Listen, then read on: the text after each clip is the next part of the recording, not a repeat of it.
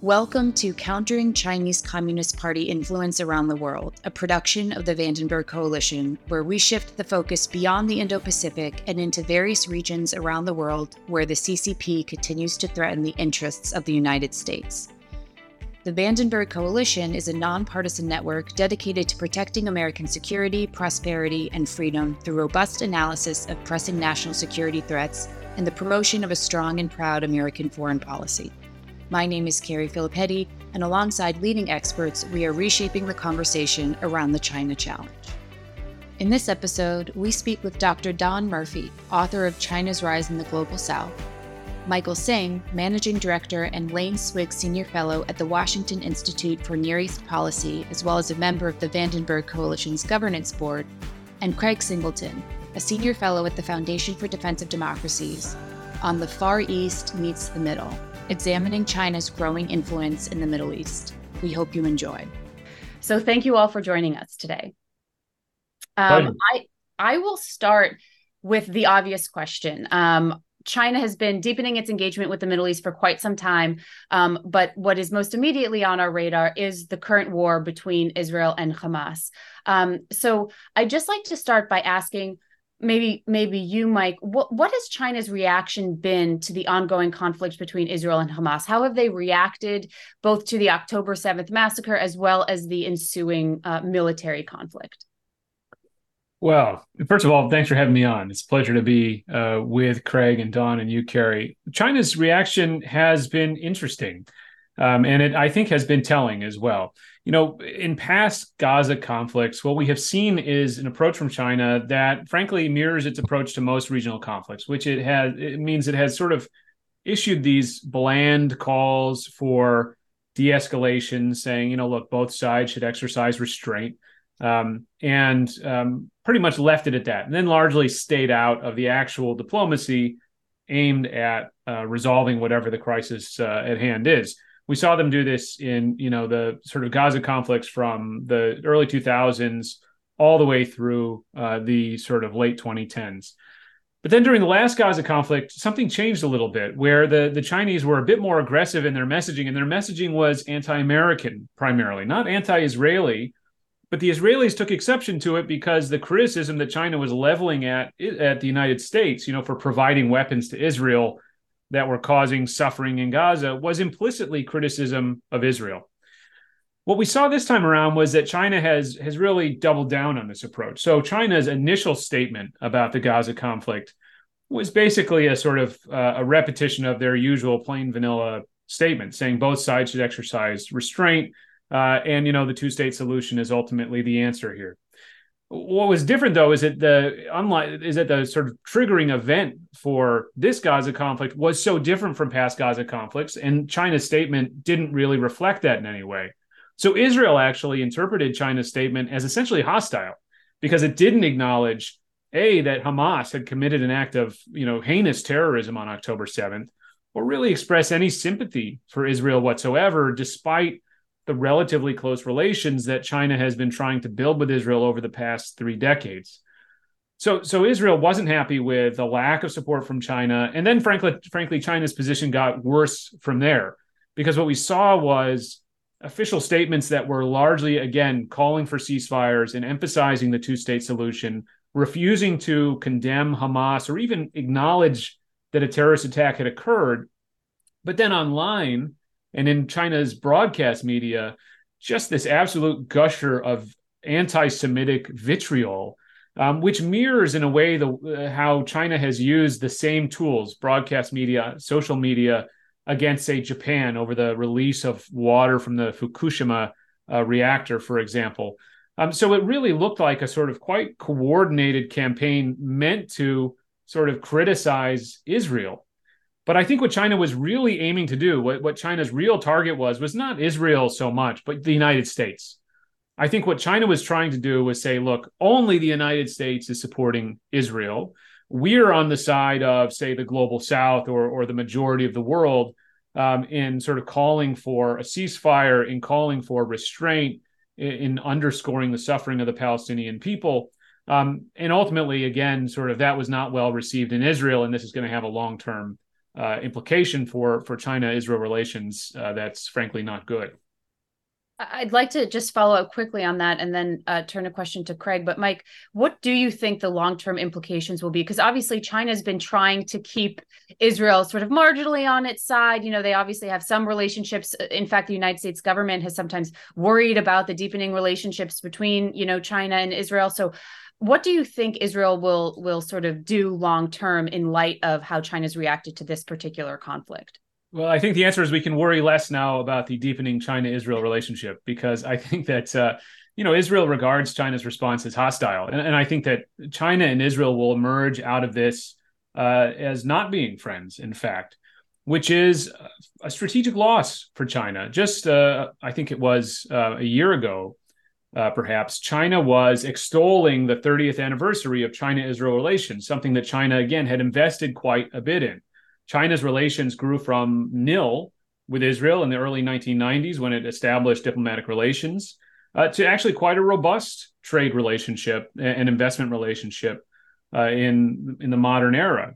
And I think that basically a lot of that now will be lost because China has chosen essentially to side against Israel in this conflict. I think the question really is, what does China hope to gain that might sort of outweigh that loss that they've experienced? It seems to me that China's operating on the theory that it can score points essentially in the rest of the world against the United States and show, using this opportunity, as it has done in, say, Ukraine, that it has an alternate vision to offer the world, the so-called, global security initiative, or however you want to frame it.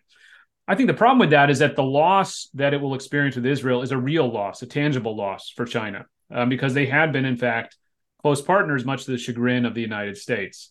The question is, are those gains that China is hoping to make real gains? Will it really is there any state that will be closer to China as a result of this? Will it have really advanced this global security initiative vision? And I think the answer is, I don't think so, because China is not really offering much beyond anti-American rhetoric. China is not going to come to the aid of the Palestinians. It's not going to coordinate diplomacy to resolve the Israeli-Palestinian conflict. And in fact, when you look at the Global Security Initiative, which is one of Xi Jinping's signature initiatives, it doesn't really offer an alternative to the U.S.-led international order. It's mostly rhetoric and mostly built around not following the United States rather than offering something affirmative from China.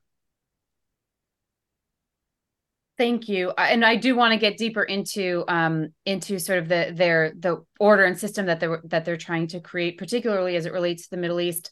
But Craig, I know you recently wrote for FDD something quite similar to what Mike's saying, essentially that China's expression of support for the Palestinian cause is not merely symbolic, but part of a larger effort primarily to offset American influence in the region. So what can you tell us about China's exploitation of the Israel-Hamas war and how it enhances its own diplomatic clout in the region?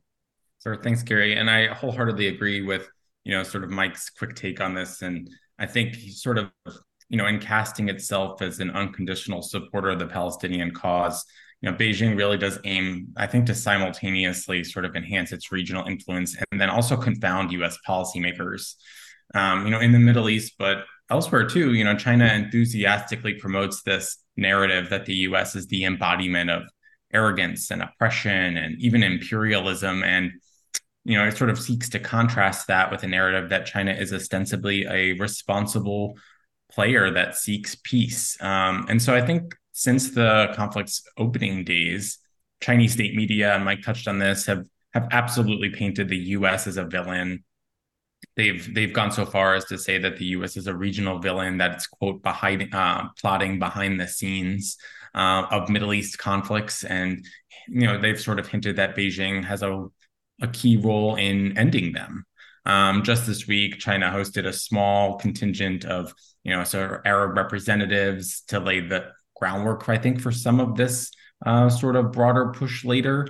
The Chinese have even met with senior Iranian officials to talk about, promoting regional stability. And so the strategy, at least, appears to be effectively Iran first and Israel is collateral damage. Of course, Beijing has some interesting countervailing interests in the region, namely its ties with Israel, which I agree with Mike are sort of on life support, ties with Iran's Sunni Arab rivals like Saudi Arabia, They also have a desire for uninterrupted energy flows despite the Iran sanctions risk. And even with all of that in mind, it does appear right now that Beijing is sort of subordinating some of these interests in pursuit of its primary goal, which is really undermining U.S. influence. Don, in your book, China's Rise in the Global South, you analyze about 30 years of China's interactions with the Middle East and Africa across a range of different functional areas, political, economic, foreign aid, and military, arguing China is attempting to establish really this alternative world order. So how would you describe the order that they're trying to create, and how has their role in the Middle East changed over time, including the current crisis, but also leading up to the crisis? Right. So first, I should say thank you for having me. And I need to give a quick disclaimer that the views that I express today are my own, and they don't represent the National War College or the U.S. government more broadly. And so I think I'll actually start my comments in response to Mike and Craig's reflections on the current situation, and then talk about kind of the world as it looked before the current situation. So first I have to say I agree with the assessments, but I just want to give a little bit of a different angle in the way that I look at this as a China specialist looking at this issue more broadly, right? And so the first thing that I would just highlight is obviously, during the Mao era, you had the Chinese were providing material support to the Palestinians and to various Palestinian groups in what they saw as national liberation movements. As Mike said, since 1992, China has had robust state-to-state ties with Israel and has shifted its approach, but it has had over time, I would say, a Palestinian leaning approach, and starting even in 1997 going forward, has been expressing its thoughts regarding this particular issue. And part of why I want to emphasize this is I think one way to understand China's current approach is that they view the current situation as a flare-up in the broader Palestinian-Israeli conflict,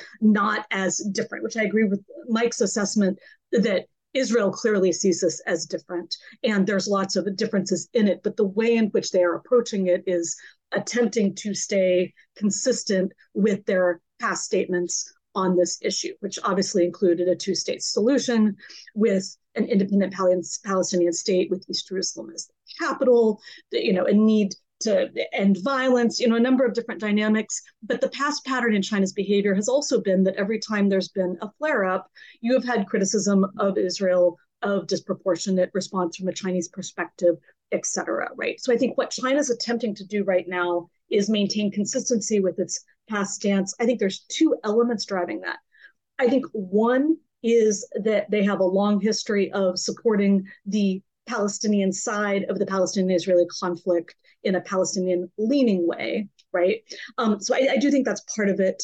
I do think also part of it is this broader U.S. dynamic and this emerging, Sino-American competition. But for example, the initial response of not calling out Hamas, and by saying it's consistent, I'm not saying it's the right approach or the wrong approach. I'm just saying they're attempting to do that. And I do think the way in which they're addressing this it could be impactful from the standpoint of, I do think that it is resonating with the Arab world, with the Muslim majority world, and with many parts of the global South, broadly defined. And so I would actually like to maybe turn back to Mike and Craig and see if I think this is kind of a discussion, and then moving on to the other parts of the broader engagement, because I would love to hear if you have any further thoughts on that, because I think it's a really interesting, fluid situation. And to Mike, I'd pose the question to you. You made some pretty strong statements about the impact on relations with Israel in the future. And I would agree based on the current, concerns. But it is interesting to think through how relatively balanced relations were previously, and whether, in the longer term, because I think ultimately, although China is willing to sacrifice its relations with Israel, given its previous stance, and because ultimately the Arab world, the Muslim majority world, the global South in aggregate is more important than Israel as an individual country, I don't think they actually want to have poor relations with Israel. I think in an ideal world, they would want to, after this conflict, go back to having positive relations with Israel, and in the very long term, advocating for a two-state solution, because ultimately, at least from my own analysis and the way that I've looked at this for a very long time, I do think they see the Palestinian-Israeli conflict as the core of security issues in the Middle East, and that needs to be resolved before you can have a peaceful region in the long term.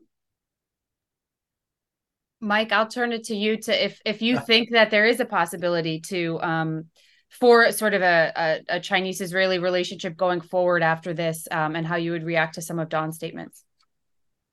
So I think you will have a Chinese-Israeli relationship after this, but it will be a poor relationship because, we can't overstate how much October 7th and the terrorist attacks it suffered affected Israel's security calculus.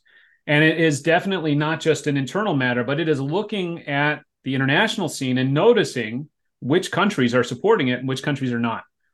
So I've heard Israelis, for example, say that after this conflict, Russia is an enemy because of the attitude that Russia has taken. And frankly, the Chinese attitude has been worse than the Russian attitude on this conflict. If you look again, especially at state media, social media, and so forth. So I think it is going to be quite poor for Chinese relations with Israel.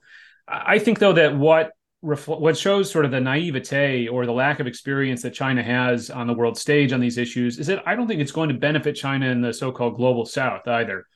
Because frankly, when you look at the Arab states like Saudi Arabia, the UAE, yes, they're critical of Israel and its operations in Gaza. They'd like to see a ceasefire. Yet at the same time, they share Israel's concerns about Iranian-backed proxies in the region. If you look at their sort of diplomatic calls, overwhelmingly, they say it's the U.S. that's indispensable for resolving this crisis. Nobody says that China is indispensable for resolving this crisis because nobody really thinks that China has either the interest or the influence to do anything about it.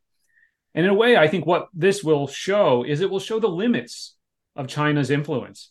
And this is going to be in stark contrast with the sort of, very triumphal mood that they were in after brokering the Saudi-Iran rapprochement, where frankly, they didn't have to do much work. Saudi Arabia and Iran wanted to normalize their relations, and China used its good offices to do that. So I think it will be a net loss for China on the Israel front, but frankly, not a net gain in the Arab world or amongst the global South. I think what China is telling the world is that their relations with a country like Israel, which again was one of its stronger relations in the region, is disposable for the sake of scoring points against the United States. And every country in the region will look at that and take note. Yeah, I totally agree with Mike. I mean, there is this, I think China's reaction has sort of revealed this massive, chasm between China's rhetoric and its reach in the Middle East. And that divergence is absolutely on display in the wake of these sort of horrific attacks. I think Don brings up a great point. China has had long-standing ties to the Palestinians, I think going back to 1964 with the Palestinian Liberation Organization's forming. Even just this year, Xi Jinping hosted Mahmoud Abbas in Beijing. They finalized a strategic partnership to increase cooperation and funding to the Palestinian Authority. But I think really, by and large, China is, as Mike sort of points out, I think they're pretty incapable of influencing events on the ground today, in so much it appears that they can't really deliver on peace or even a cessation of hostilities, but instead they are sort of wading their way through to figure out how they can leverage the crisis to position themselves in the region for tomorrow. And that, owing to their lack of fidelity on so much of the history in the region and sort of their mishmash of views on topics over time, makes it very difficult for them to immediately capitalize on this. And so it remains to be seen whether they'll come out ahead in all of this, even if for the moment, they do appear to be generating some goodwill across the region. I would just add one more thing, Carrie and Dawn, which is to say, look, a lot of the things the United States says about this conflict, so for example, about the need for Israel's security needs to be addressed, are things that frankly, privately, a lot of countries in the region agree with and understand, but it's difficult for them to say because their publics are in a very different place. And frankly, it helps them for the United States to articulate these things because these are things which are necessary to bring about a resolution to what's happening. They are necessary for long-term stability. So when you have a state like China, which is not only not saying these things, which is, not sort of saying the things that are responsible to say, but is in fact saying things like, well, the Arabs need to speak with a more unified voice, almost putting pressure on Arab states to be more pro-Palestinian. frankly, again, you may think that you're saying things the Arabs want to hear, but in fact, that's not going to be welcome in Arab capitals, putting pressure on them to be even more responsive to their street during this kind of crisis. They would much rather external powers be saying responsible things that are difficult for them to say than sort of, being more Catholic than the Pope, as it were. And I do think, real quick, and thank you guys very much. I think this, like I said, this is a fluid situation. I think it's really interesting to look at the different dynamics. One other thing I would just kind of highlight would be on the comments regarding Chinese official statements through the Ministry of Foreign Affairs or through the envoy to the UN or through the special envoy versus what's occurring in internal state media as well as social media. I do think it's a really, I think, interesting and destructive dynamic that the PRC, given its level of control of information within its own borders, that it's allowing the level of anti-Semitic and very hateful rhetoric and the way in which that's being tied to the US. I think that is I think it's destructive in the longer term on a number of fronts. And that would be the area where I think that behavior very much differs from past behavior, as you've brought up in your own comments, just the magnitude of that kind of discourse, the very toxic discourse that's occurring within China's borders, that I do wonder in the longer term, is there going to be blowback from their own citizens associated with this? Because they're allowing a lot of opinions to be expressed that are not necessarily productive to China's longer term interests. Mm-hmm. Carrie, if I could say, I think, one thing that's interesting is that the public rhetoric of Chinese officials, and of course, what you see in the state media and in social media in China, all of which we have to take as sort of, I think, quasi-official in some regard as well, really is in contrast with what Chinese officials are apparently saying privately to American officials, which are things like, please include us in the diplomacy, please include us in the quartet, for example, frankly, a body which has been mostly defunct now for many years. And that contrast is interesting because, publicly, they're using this to criticize the United States. Privately, I think there is an understanding that the only way they will get a seat at the table is with U.S. forbearance. And so it does raise a question for U.S. policymakers as to, well, do we see this as an opportunity for cooperation with China? And are we going to offer them that seat at the table despite this vitriolic rhetoric you see coming? And out of the discussion that President Biden and Xi Jinping had in San Francisco around the margins of the APEC summit, it does seem like we're trending in the direction of the latter, to see this as an opportunity for cooperation with China. Personally, I think that's a mistake. I think that, if China is not going to speak and act responsibly in its public role on the world stage, I think it's a mistake for American officials to present a seat at the table to Beijing as a sort of gift, in sort of some vain hope that it'll get cooperation or from Beijing, or that Beijing will somehow put pressure to bear on Iran. I think that that's naive. I want to ask a little bit more about this sort of American influence. So we've spoken a bit about Chinese leverage, at least as it relates to Israel and the Palestinian territories.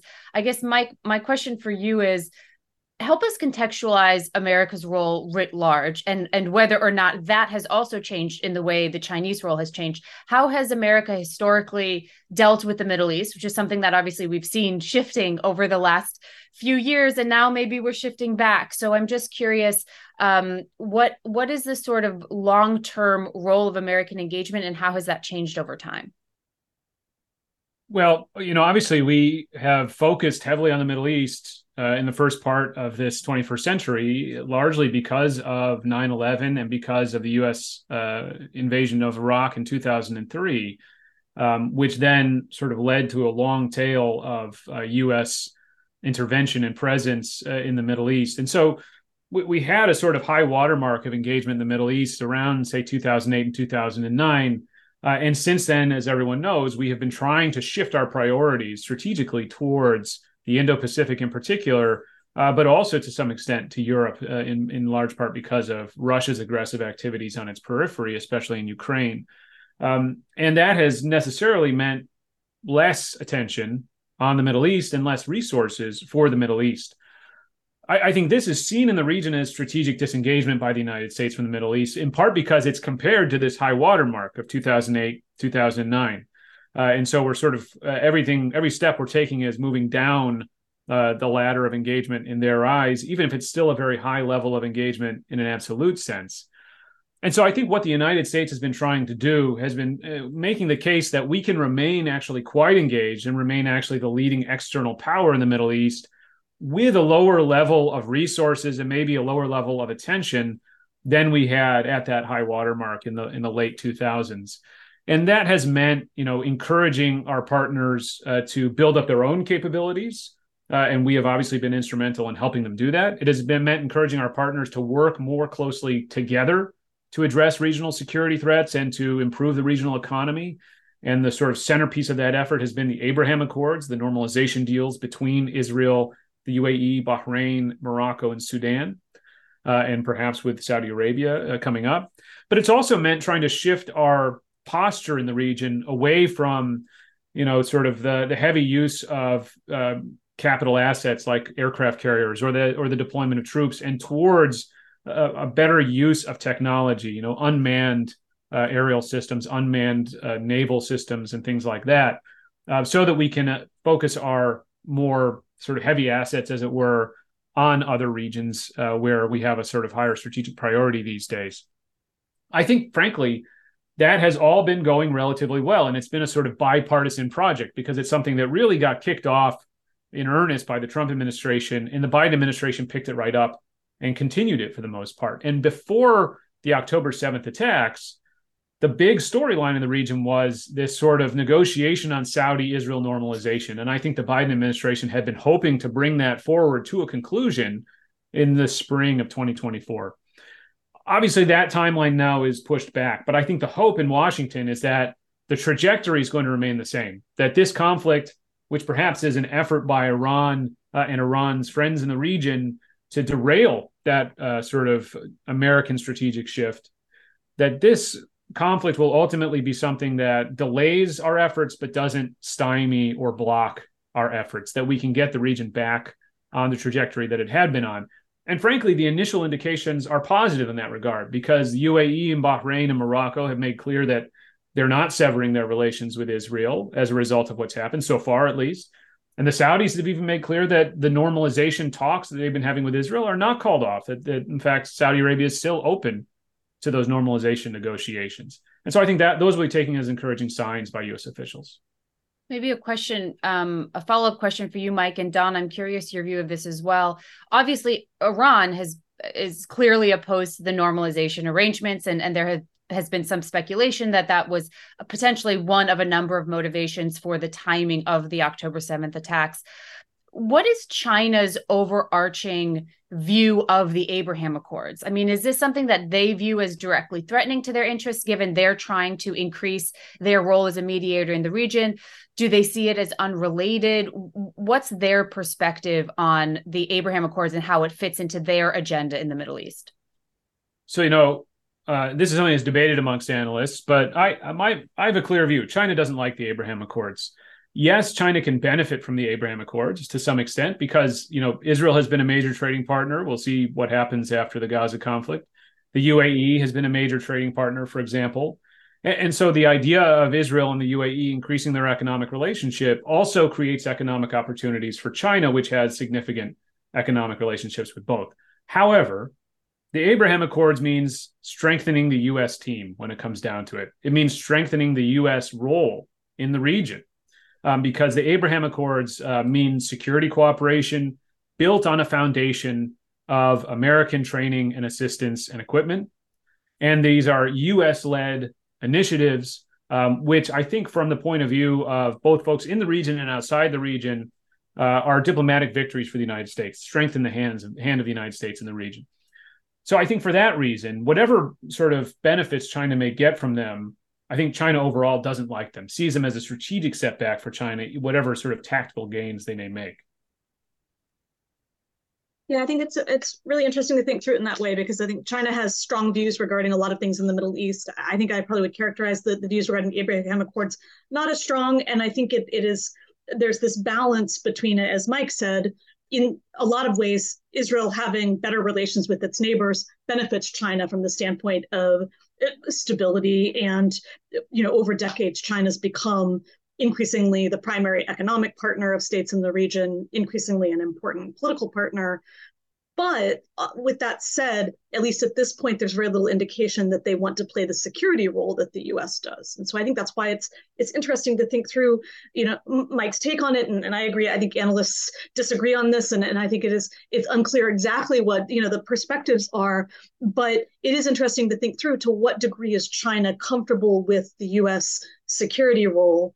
They definitely want to have balanced relations between Iran and the Arab states, but even that has been shifting over time, and that arguably Iran really is not as important to China as the Arab Gulf, right, and other areas. So I do think it may be too early to tell what their overall views on the Abraham Accords are, but there's really interesting dynamics in thinking through, and even on the current situation. I think one of China's biggest concerns is that this is going to actually become a region-wide war, which, as Mike said earlier, on the current discussions with the Chinese government, regarding these issues from a U.S. government, to China government standpoint. I don't have any inside knowledge regarding that, but I assume part of that is about the current Israel-Hamas conflict, but part of it is about trying to keep it from spilling into a much bigger issue. And I do think China has a real interest in that type of broader war not occurring.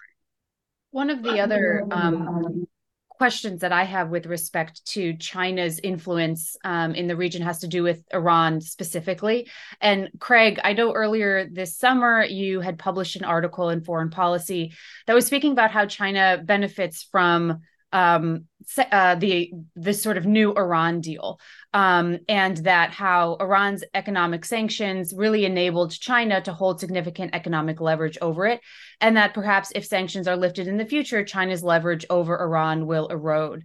So obviously, since that article was published, we've seen a significant sort of weakening of some of these sanctions, specifically the $6 billion prisoner swap deal.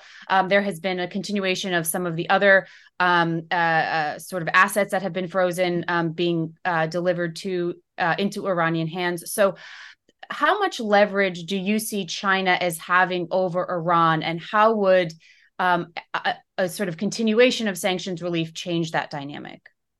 Writing that piece seems like a million years ago now, given the events of the last few weeks. I think, in my view, China's influence or control, and I would use those terms very loosely, has the potential to maybe erode a little bit as sanctions sunset and Tehran diversifies some of its external partnerships. At the same time, China's reliance on Iran could increase, right, as Beijing becomes, I think, gradually a little more dependent on some of these Iranian energy supplies to meet some domestic needs. Now, some of those demands may shift because of China's current economic slowdown, and depending on how long and sharp that slowdown is, I think some of those resource demands could sort of ebb and flow over time.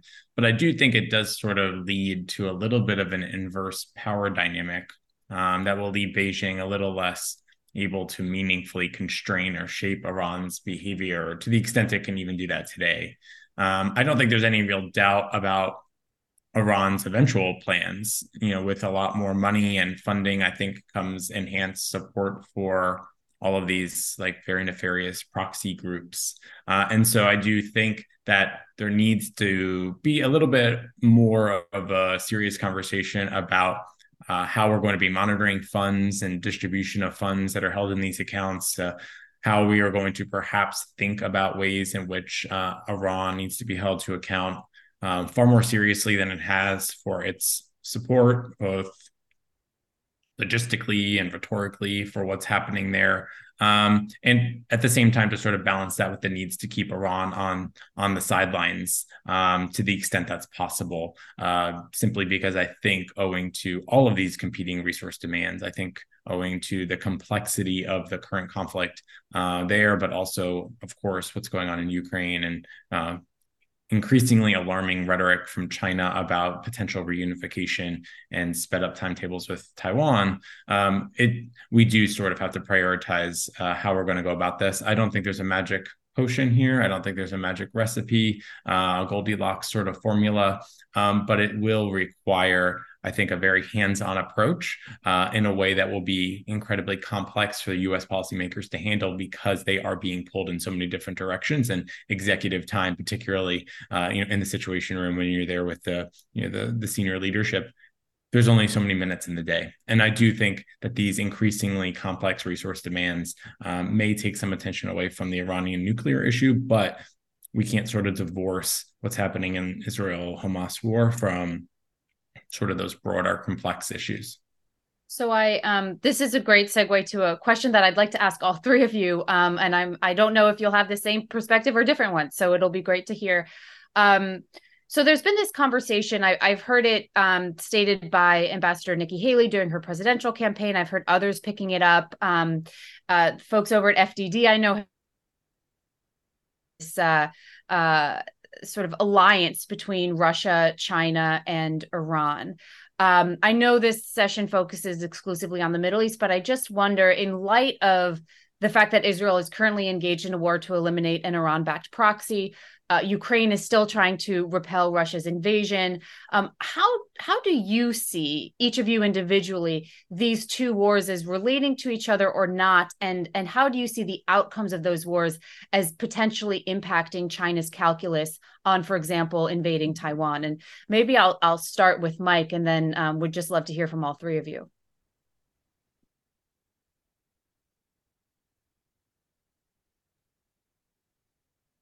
I think there's no doubt that Iran and China and Russia all have this sort of convergence of interests when it comes to undermining the American role in the world. And we see them acting together in lots of different ways. I mean, so we see Iran providing military equipment to Russia, so is China.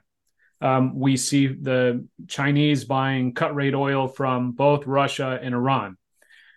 I think we have to be clear, though, that this is not an alliance per se. I mean, these are states which don't particularly like each other for the most part, and which are cooperating more out of necessity than anything else. And in fact, Iran, for its part, just like China, has no real allies in the world. It's a reflection of their approach to national security and foreign policy that they don't enter into sort of mutually beneficial alliances with other countries. When it comes to the interrelationship between these two wars, I think it's actually, they're obviously quite different. Hamas mounted this terrorist attack against Israel on October 7th. It's a non-state actor. Yes, it's backed by Iran. With Russia and Ukraine, we see, two states, one basically sort of declaring war on the other and simply invading it. And also Russia gets some backing from Iran, but there aren't sort of clear connections here. I think where I do see a connection, frankly, is in the U.S. role. I mean, here we have a question of, are we going to stand by our partners, by our allies, as they experience, in Ukraine's case, invasion by a neighbor. In Israel's case, some of the worst terrorism we have seen, perhaps the worst terrorism we have seen since 9/11. Or are we going to have a short attention span and get tired of these things and say, look, this is forever war, let's stop doing it. I think that this is what Iran, China, Russia, and then frankly also U.S. partners are watching to see. Because we have unfortunately projected in recent years a short attention span. The idea that we will support you for so long and then we kind of get tired of it and we want to move to something else. And unfortunately, as we look forward at a world which is going to be characterized by great power competition, which may be characterized by more of these kinds of local conflicts that have sort of global sort of implications or global interactions, we're going to have the ability to persevere, the ability to stand by partners, potentially through years of low-level conflict. And I think that's the real question. That's what's being tested in both cases, is do we have the perseverance? Do we have the determination to do that? Or are we going to succumb to this temptation to withdraw and to try to isolate ourselves in a way that will benefit the Russians, Chinese, and Iranians alike? I'll go to Dawn and then Craig. And so I think from a Chinese perspective, I think they see these as very different conflicts, as Mike has already described. And I mean, to the core question regarding China, Russia, Iran, I completely agree with Mike's assessment that it's not. I think there's shared interests, and in each of these scenarios, there are ways in which there's some cooperation, but I think they're very different. It shouldn't be framed as a formal alliance. And even when you start just looking at how China views what's happening in the Middle East right now, I would say they view this, again, as I said before, kind of part of this much broader historical issue, and that a lot of their behavior is driven by their perception that this is a very asymmetric battle between Israel and Hamas, and tying that into national liberation movements, et cetera, which, as Mike said, is very different than the Russia-Ukraine conflict and the way in which that is playing out. You asked on Taiwan. And so I think all three of these, we tend to, because these conflicts are occurring, we tend to think through the lessons. And I think, the lessons that China is taking from this in relation to Taiwan, I think it's way too early to tell, but I think it's just another example of they see the Taiwan issue just as a very different type of conflict or type of disagreement. And so I think they probably drew more from Ukraine than they do from what's happening in the Middle East in relation to Taiwan, because obviously with the sanctions and with international response, although I would argue they already assumed that you'd have that type of reaction in a Taiwan scenario. I think you can argue there's a lot of lessons from that. The lessons from the current conflict in the Middle East, I don't think are as applicable, other than what I worry about is part of what they may start doing is highlighting the differences between themselves and the US or themselves and Israel, and try to make themselves look better in relation to Xinjiang or in relation to Taiwan, and draw some of those parallels and, try to shape, I think, perceptions globally around that. But I don't think they're staying up at night worried about what's happening there, how that could translate into a Taiwan scenario. Craig. I mean, I agree. I think there's a lot less of a shared vision and more of a mutual loathing of the United States that binds them together. I think responding to today's sort of Iran-backed provocations and future Iranian provocations will absolutely, though, undermine some efforts to shift additional resources, I think, from places like the Middle East to the Indo-Pacific. And so with every year that the so-called pivot to Asia never materializes, and I think with some questions about the current intensity of U.S. deterrence in the Indo-Pacific, with a lot of, I think, Chinese sort of suspecting that it's potentially waning. China could become, I think, confident enough to conduct even riskier military maneuvers than those it has been conducting in and around Taiwan's territorial waters for the last year, the largest ever. I don't think invasions are contagious, but I do think that failing to respond to Chinese aggression today does risk encouraging Chinese overreach and potentially Chinese miscalculation, and that could lead to catastrophe sort of tomorrow. And so we do run this risk of greater instability in two contested theaters, the Middle East, the Indo-Pacific, with this war in Ukraine still raging in a third. And I think to Dawn's point, and consistent with her book, which I thought was great, is as China's thinking about tomorrow and its messaging for the global South, particularly in terms of a potential Taiwan contingency, I think they have reason to be heartened by the number of countries that have come out or have been silent about the Israel-Hamas conflict. And I do think in certain respects, they're thinking and strategizing about how they could play a similar sort of rhetorical our team versus yours in the event of a Taiwan contingency, because they do assess that there is strength in numbers, and they do assess that there would be a lot of voices in the global South, and particularly in the Middle East, that would either stay silent in the event China determines it wants to reunify by force, or may very well side with Beijing if that were to ever happen. One of the things I've been struck by in these conversations is in every region, one of the things that China seems to be doing quite well is they have this sort of creativity to their engagement, right? That they do a lot of sort of public diplomacy work. They do a lot of cultural diplomacy work. one of the things that makes me think of, Craig, as you're talking about messaging, is TikTok.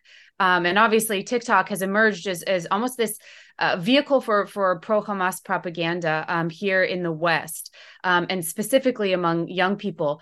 Do you think, as you assess, that specific platform, do you think that's sort of a deliberate effort on the part of the CCP, or do you think that it's, it's sort of like a let's call it happy accident for them? I mean, how would you characterize their view of, TikTok's role in shifting the public discourse on the Israel-Hamas war? Sure. I mean, I think Mike touched upon this earlier too. I think it's impossible to divorce the amplification of sort of anti-Semitic and anti-Israel messaging on platforms like TikTok from Beijing's own messaging on these issues. There is very clear direction from the party on these matters, not just as it relates to Israel-Hamas war, but more broadly. And I think a lot of that is driven because the presence of Chinese Communist Party cells in companies like ByteDance, which is the owner of TikTok, as well as all Chinese companies, are increasingly sort of beholden to the party state and are aligning their values, interests, and operations with Beijing's sort of larger directives and Xi Jinping thought in particular, being directly incorporated into their structural documents, their founding documents. And so I do think Beijing has used state-backed platforms to amplify rhetoric that aligns with China's goals while muting or dampening messaging or content that conflicts with those stated goals. But I think the bigger challenge, at least in my view, and I'm not on TikTok, but I have a chance to sort of see what's being propagated there, is that the algorithm can certainly amplify certain content, but that content has to be created first. And so you end up with a self-reinforcing cycle in which TikTok users, predominantly 18 to 30-year-old people here in the United States, are creating and sharing this sort of anti-Semitic and I think pretty harmful content. And then the algorithm is doing what it does best, right? It's amplifying these hateful themes further. And so that self-reinforcing cycle is one that I don't think we can simply blame the algorithm or Beijing for that. We do have to address just growing anti-Semitism writ large here in the United States and amongst TikTok users. And I think that is what's been playing out on places like U.S. college campuses across the country. Don, I'd love to ask you a little bit more about the Gulf countries. We've spoken about them as they relate to the Abraham Accords most dominantly. And as Mike pointed out, so those countries have all indicated that this current conflict between Israel and Hamas is not going to impede the continued normalization with Israel. But obviously the Gulf has this growing influence in the Middle East. We're talking much more about Saudi Arabia, the UAE. Qatar has even been a huge topic recently. You mentioned that China has sort of prioritized the Gulf countries. What does their relationship look like with those countries? How are they trying to expand upon that relationship? And so the way I would characterize China's relations with the Gulf is I think they see the countries in the Arab Gulf as being the future of the kind of economic activity in the region more broadly. And they see a lot of complementary aspects between their own economic goals and development and those of the various vision plans throughout the Gulf. And if you look over time, you do see it's a subtle shifting, but you do see a shifting with more emphasis on interaction with the League of Arab States, in particular in the Gulf, with the GCC, with other aspects that I think at this point you can pretty confidently say, if you had to choose one part of the Middle East as being the most important, it would be the Arab Gulf. And so that's how I would characterize how they view that. And I think you also have to think about China's own struggles that have been brought up regarding economic slowdown and trying to transition their economy. And so as they try to expand their cooperation in technical development or in digital platforms or in health or in green technology, I think they very much see the Arab Gulf states as having the resources and the desire to cooperate with them, but also having political systems that are not necessarily going to threaten China from the standpoint of, if you look at North Africa, a lot of their worries in North Africa, in Egypt, in other regions, it's about the instability. It's about, these alternating power between different regimes could really risk China's investment and cooperation with those countries. So I think they really see the Arab Gulf as being stable, having a lot of resources, and being the future. Mike, you had written a piece, also now going back a ways, in Foreign Affairs, and you suggested that it's sort of unrealistic to force countries to choose between the U.S. and China. So what do you think is the appropriate, say, messaging or expectation that we should have for what sort of how other nations should behave as it relates to great power competition between the U.S. and China, and specifically as it relates to the Middle East? When does it not really matter if China builds a stronger relationship than the United States? Well, look, I think, first of all, we have to be realistic in that these countries are all going to have relations with China, especially in the economic sphere. And given sort of the weight of China in global economic activity, it's going to be a robust relationship. I think we also have to be realistic that the sort of landscape globally of energy markets has changed so dramatically over the last 20 years, where China is now the world's biggest importer of energy, and most new demand going forward is going to come from China and other Asian countries, not from Europe or the United States. That's a sort of tectonic shift, which is totally out of our hands, essentially. And so anytime you're making policy, you sort of have to start with what's the reality that we're facing, and that's the reality that we're facing. That said, frankly, I'd say a couple of things. Number one, China is not offering these states what the U.S. can offer. And so we really remain, for all states in the Middle East, with only a couple of exceptions, and those exceptions tend to be adversaries like Syria and Iran, the security partner of choice and the diplomatic partner of choice for these states. And, these states largely want to trade with China and to some extent use China against us. And I don't mean that in a sort of nefarious way, but more in the sort of manner of hedging, but also using China as a little bit of a kind of threat to wield against the United States, saying whenever we, sort of refuse to sell something, threaten penalties, they can say, well, we'll go to Beijing, and that tends to get our attention. And we have to make sure that we, sort of are willing to continue playing that role. I think the sort of single thing that could best facilitate China's rise as sort of a security and diplomatic partner in the Middle East is if we just simply say we're not going to do it anymore. And then they won't have much choice. Even then, it might not be so straightforward, because what you see is that increasingly countries like Saudi Arabia, UAE, and so forth themselves are playing a greater role on the world stage. And so we tend to talk as though, well, it's the choice between the U.S. and China. I don't think Middle Eastern states see it this way. I think they see themselves as rising global powers, even if they're smaller powers. And they think that their relations with the U.S. and China can help them to achieve that status, the sort of prosperity and influence that they're looking for. So when it comes to what we say to these states about China, I would say first and foremost, and this often gets neglected in these conversations, we need to make sure that our partners understand Chinese strategy as well as we do. We spend a lot of time looking at China and thinking about what China is doing, not just in the Middle East, but globally, but also domestically, thinking about the sort of revolution essentially that Xi Jinping has brought to China and the dramatic shift that he's brought to China's foreign policy. There's far less attention on that in countries in the Middle East, in part because they simply don't have the resources to devote to that. And so we need to ensure that from a sort of analytical and intelligence standpoint, these countries understand what China is trying to do, both in their region and in the world. And then we need to make sure that they understand our strategy towards China and how the requests that we're making fit within that strategy. When we come with a request, for example, say, don't do business with this particular Chinese state-owned enterprise, don't do business with this particular Chinese defense industry. It's good for us to be able to, number one, sort of talk about why this fits into a bigger picture strategically, and why it's in actually the interest of our partners to take these requests seriously, but also talk about our own policies, because oftentimes when our diplomats come forward with a request, sometimes the people, the sort of target audience, our partners, understand America's own policies, say domestically, better than our diplomats do. So, for example, this thing that we're asking them not to buy from China, do we buy it ourselves in the United States? Oftentimes the answer is yes.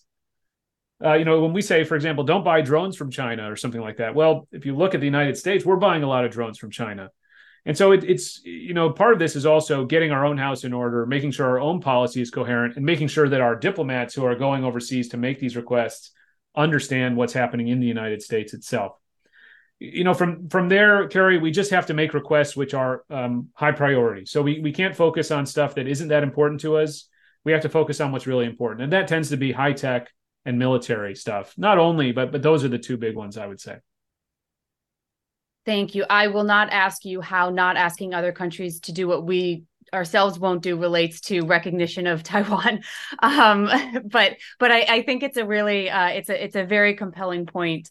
So I'd like to sort of ask all three of you a sort of key question. This is a way that we've sort of ended all of these conversations, which is, for those of you, since you all three of you study China in the Middle East, I guess I have two questions to close this out. One, how do you make the argument to the American public, for example, that we should be continuing to be worried about other regions when obviously China is such a significant threat? And how do you respond to the argument that in a competition with China, the U.S. should focus exclusively on what's going on in the Indo-Pacific? And maybe we'll start with Don, Craig, and then close out with Mike. I think a lot of the way that I look at this is ultimately the way in which, from a U.S. government standpoint, but also more broadly, the way in which we're framing our relationships is about this competition, that it's not exclusively focused in Asia. When you start to look at the liberal international order, or if you start to look at economic engagement, or if you look at influence, Craig made some really, important points earlier regarding the global South. There are a lot of countries in the global South, and dependent on the forum that we're interested in advocating for U.S. interests in, having states in the global South supportive of U.S. behavior and U.S. stance is important in pursuing our own interests in relation to China. So I think, from my perspective, there's many aspects of this broader competition that play out all over the world. And so if we focus too much just on Taiwan or on Asia Pacific, we're going to miss those other elements. And although I agree with Craig's assessment that what's happening in the Middle East is going to make it even more challenging for the U.S. to shift some of its attention more towards Asia, I think we need to, going forward, be thinking globally about Latin America, about the Middle East, about Sub-Saharan Africa, about, what China's relationships with those regions mean for China having access to minerals, having, military cooperation, having political support. So that's how I would frame it. Thank you so much, Don. Craig. I don't want to sound like a pessimist, but having served a few overseas tours in the Middle East, I'm just not entirely convinced that sort of American leadership alone and American exceptionalism alone can fix all of these challenges in the Middle East. I know that there are some that think that's the case. I'm a little more skeptical. I think the U.S. still has some really vital interests there to protect, but we need to be really realistic and prudent and disciplined in how we go about securing them. I think there are a lot of lessons to be learned about avoiding overreach and arrogance, and a lot of self-inflicted wounds that I think we have caused for ourselves. And I'm not entirely convinced that U.S. taxpayers are thinking or are particularly keen, I would say, to provide massive security guarantees to this region at the same time that they perceive that they are starting to hedge towards China, or that the return on investment for our security guarantees is that China is able to make a buck over there. I don't think any of that means that Washington should ignore the many challenges that beset the region, humanitarian are chief among them. But I'm not sure we can reasonably right now invest in issues that don't relate directly to America's vital interests, or where stakeholders, local stakeholders, I'd say, are not ready to do a lot of heavy lifting. There are lots of areas that I think we'd all agree are pretty vital, like limiting terrorism and protecting oil flows and preventing Iran from acquiring a nuclear weapon. But we are forced in a constrained resource environment, an exhausted American public, and some very creative messaging and narrative shaping from the Chinese to sort of grapple with the failed promise of idealism and instead maybe seek a little bit more of a return to realism in some of these places. That is, unless we're somehow, and I have a hard time seeing it occur, thinking about doubling or tripling our defense budget, or, really massive expenditures that would be needed to go everywhere and do everything all at once. Thanks very much. Mike, close us out with some optimism, please. Carrie, whenever anyone asks me, how do we convince the American people of X? My answer usually is, are we sure that they're not already convinced of it? As a U.S. policymaker, we have the luxury, we have the privilege of representing a great country and a great people. And I think that Americans, by and large, understand the importance of the American leadership role in the world. I have never seen a poll of Americans that indicates they think that we should focus only on the Indo-Pacific. I think they understand the value and importance of American leadership globally. And I think it's often policymakers who forget. So I would say Americans understand, if you look at polls, that the Middle East is important. They're worried about Iran developing a nuclear weapon. They do worry about terrorism. They understand that stability in the Middle East is important to us. It's policymakers that forget. And so we need to convince policymakers of what, frankly, I think Americans already know. Great. Thank you so much. We really appreciate all three of you, Don, Craig, Mike. Thank you for sharing your expertise with us in such a fluid and rapidly changing environment. We really appreciate your time. Thanks, Carrie. Thank you. Thank you. Thank you for joining us on this episode of Countering Chinese Communist Party Influence Around the World. We hope you found today's exploration of competition with China informative and thought-provoking. If you enjoyed this episode, be sure to like, subscribe, rate, and leave a review on your favorite podcast platform. To stay up to date on our work and connect with us, subscribe to our newsletter, Beyond the Water's Edge, and follow us on X at Vandenberg Co. You can also visit our website at vandenbergcoalition.org for additional resources and exclusive content. Until next time, I'm Carrie Filippetti, and this is the Vandenberg Coalition's Countering Chinese Communist Party Influence Around the World.